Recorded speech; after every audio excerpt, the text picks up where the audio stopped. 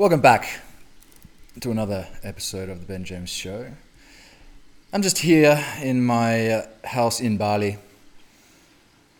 and I figured I'd do a podcast because I'm a digital nomad and I like the sound of my own voice, and I think I've got good opinions about things. That should be my my intro. So I'm gonna make this my intro. This is the Ben James Show.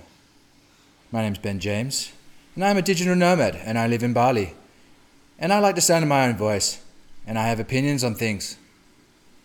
Welcome. Because I fucking always suck at intros, so that may as well be it. It's probably better than any of the other shit that I say. What do I normally say? Welcome to the Ben James Show.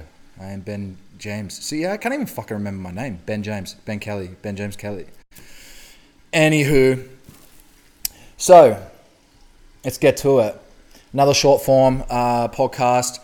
I hit up my Instagram stories and I asked the single ladies if they have any questions for myself around men and dating. Now, I was single for 6-7 years before I met Paola and in the relationship that I am now. Really good at it. Really good at being single. Loved it. Obviously have a lot of experience. 7 years is a good chunk of time. Traveled the world, dated a number of different people. Amazing people. I had incredible dating experiences, but I also learned a lot about myself in that process. Some of my patterns, why I did the things that I did, and brought some light to some of the unconscious behaviors that maybe I didn't necessarily realize before. And I had one come through from the amazing Anastasia, however you'd like to, however your name is pronounced, Anastasia. And the question was, why do guys date someone when their mental health is bad and then blame you for the split? Now this kind of, I guess, filters back into a little bit of the podcast I did a little while ago with attachment styles. Okay, now this is obviously still super relevant to women and men. There's women that are going to do the same things that I'm going to mention in the podcast. And I've got some notes here. Just some quick notes that I jotted down. And a lot of them do filter back into attachment styles and obviously things that maybe happened in the past, right? Now, you mentioned a little bit about, that have got, their mindset or the health of their mind is maybe not the best at the time. Maybe they're just, their mental health isn't necessarily the best. They've got a lot of stuff going on, right? And again, with a lot of the things that we do as humans, especially when it has to do with something like this, I think for me, obviously, a lot of time people really want distractions. People really want to medicate. Going deep and sitting with difficult emotions is very challenging. It's very challenging. We're always seeking a way of being able to avoid sitting with our difficult emotions, right? Through, medicating through substances or experiences or people, through, binge eating, lack of eating, drug addiction, alcohol, sex addiction, gambling, all these different types of things. Phone addiction, right? Checking constantly the phone. Sitting with the difficult emotions that we have in a difficult thought process, it's really, really challenging, and it's superhuman to want to try and fill the space that would be taken up by having to sit with ourselves. Now, lots of forms of addiction or codependencies are built from an inability to be with oneself and an inability to be with one's own thoughts. And when you've got a really ruminating, self-debilitating thought pattern that's on a circular, like I said, ruminating contingency, it's really easy to just be like, I'm going to avoid this, I'm going to place people in the scene, I'm going to distract myself, all those sorts of things, when really what they need is to be able to sit within it, find people around them to be able to sit within it, but also not be a distraction, right? So I only want to speak a little bit to that, but the big part that I kind of want to focus on is the blaming you for the split. Now, again, with dismissive avoidant people, or people that have somewhat of a dismissive avoidant attachment style, or even especially like a fearful avoidant attachment style, is perhaps that they've had a parent in the past that has maybe, or people, even just people in the past, another relationship perhaps, that they've had someone in the relationship avoid, abandon them or reject them. And just the same within bullying. If you're being bullied at home, your parents are bullying, your siblings are bullying, it's better to then be the bully than to be the victim when you go back out in school, right? I don't want to be the victim. I'm the victim at home. I'm going to be the bully at school, because if I'm the bully, that means I'm not the victim, right? And the same can sort of be in a sense for abandonment or rejection. It's much easier when we have the fear of abandonment and rejection to be able to be the one that isn't at fault and avoid the self-fulfilling prophecy. Well, not even avoiding it, but creating the end of the relationship that we ultimately fear, but on our terms. So people with dismissive avoidances are always looking for ways to be able to hang the relationship, right? Through little petty things. And typically the reasons that they give for the reason as to why they're ending relationship or they're blaming you for the relationship is rarely ever the reason. It's the same in sales. When people give you an excuse as to why they don't want to buy your thing, it's rarely the reason. The reason is really underlying. They give a really surface level reason, and hopefully you just take it on board, right? So with people that want to hang the relationship and find little bits of things to make your problem, it allows them to avoid layering more shame as to why they're the problem.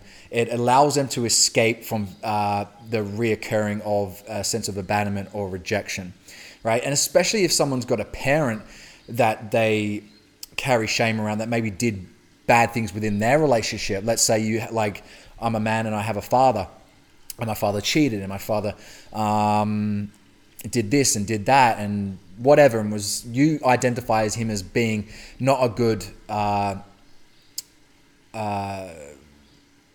you have shame around the way that they behaved, and in turn you've gone, well, I don't want to be like that. You're starting denying these aspects of yourself.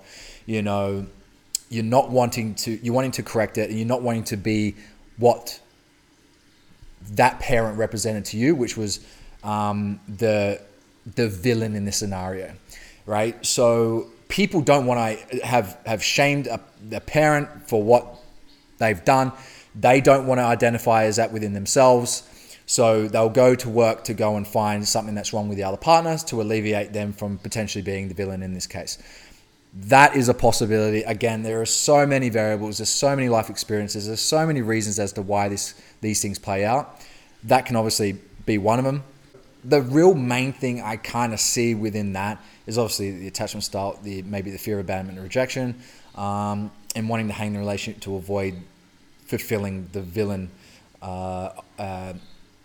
archetype or whatever they've created in their head that they really don't want to become, that they fear becoming through a parent that they've ultimately shamed through whatever behaviors that they've had, right? It can also be, and what leads to this is an inability to go deep, an inability to communicate, an inability to take ownership. And as we're seeing in these days, everyone really wants to try and put the onus on everyone else and blame everyone else. So it's like we see it with a lot of social commentary and social issues that people are talking about. No one wants to take responsibility for their emotions. No one wants to take ownership. And ultimately taking ownership and responsibility means ultimate power. And a lot of people just don't want that. And we see that manifest in a lot of different ways, right? To take responsibility for what's coming up for you and being able to verbalize it and communicate it without feeling guilt and without feeling shame is a really difficult thing for a lot of people to do. But when you've integrated a lot of this stuff, you've become secure, you're able to verbalize and share your fears, share your insecurities, share things that happened in your past and work through them. And surely enough, the people that you're with, if they're secure enough, are going to be able to respect you and love you and feel even more intimate with you for the fact that they've been able to communicate those things, right? So again, a lot of the times when relationships fall, or honesty is lacking, or truth hasn't been spoken, it can boil down to two things. Either I don't think you're going to like the real me if I speak the truth, or I'm honest. Because again, the truth, subjective. Everyone says, I'm speaking my truth. Like, their truth, whatever. Like, they're speaking whatever's honest, or they fear, or they don't think you're strong enough to hear what they have to say. So they're the two reasons, but people aren't honest. And if they do not want to entertain those two things, they'll either deviate around it, minimize it, create different sorts of reasons as to that seem easier for you to hear, to be able to navigate out, right? So, and also one thing that I've kind of noticed I want to talk to as far as reasons as to that are contributing to people hanging in relationships and nitpicking and going to find things that are wrong with their partners to allow them to feel like they've got a good enough reason to end the relationship, that ultimately avoids running the risk of them being abandoned or being at fault or being a villain or being rejected. And a lot of it is we've seen the effects of beauty standards on women, but what about the effects of beauty standards on men and their expectations of women? Now, one of the best things that, and this boils back down to like lust and infatuation, right? Lust and infatuation is like built from very little knowledge, very little data. You know very little about the person. You have this ideology, you have this representation of what you want in a partner. And because you get a little bit of info online, especially online, you get a little bit of information online, you start to create and fill in the pieces with what you want that person to be.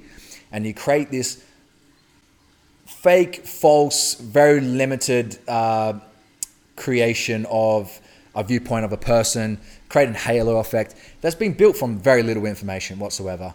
And that creates lust and that creates infatuation. And we've seen that with sort of like the body types of women, is that guys are seeing these smooth butts, these, not having no cellulite, no blemishes, all these sorts of things, right? And they're then looking at maybe their partner and being like, well, you're not like so-and-so who's online, who looks like this, their butt looks like this, their skin looks like this, right?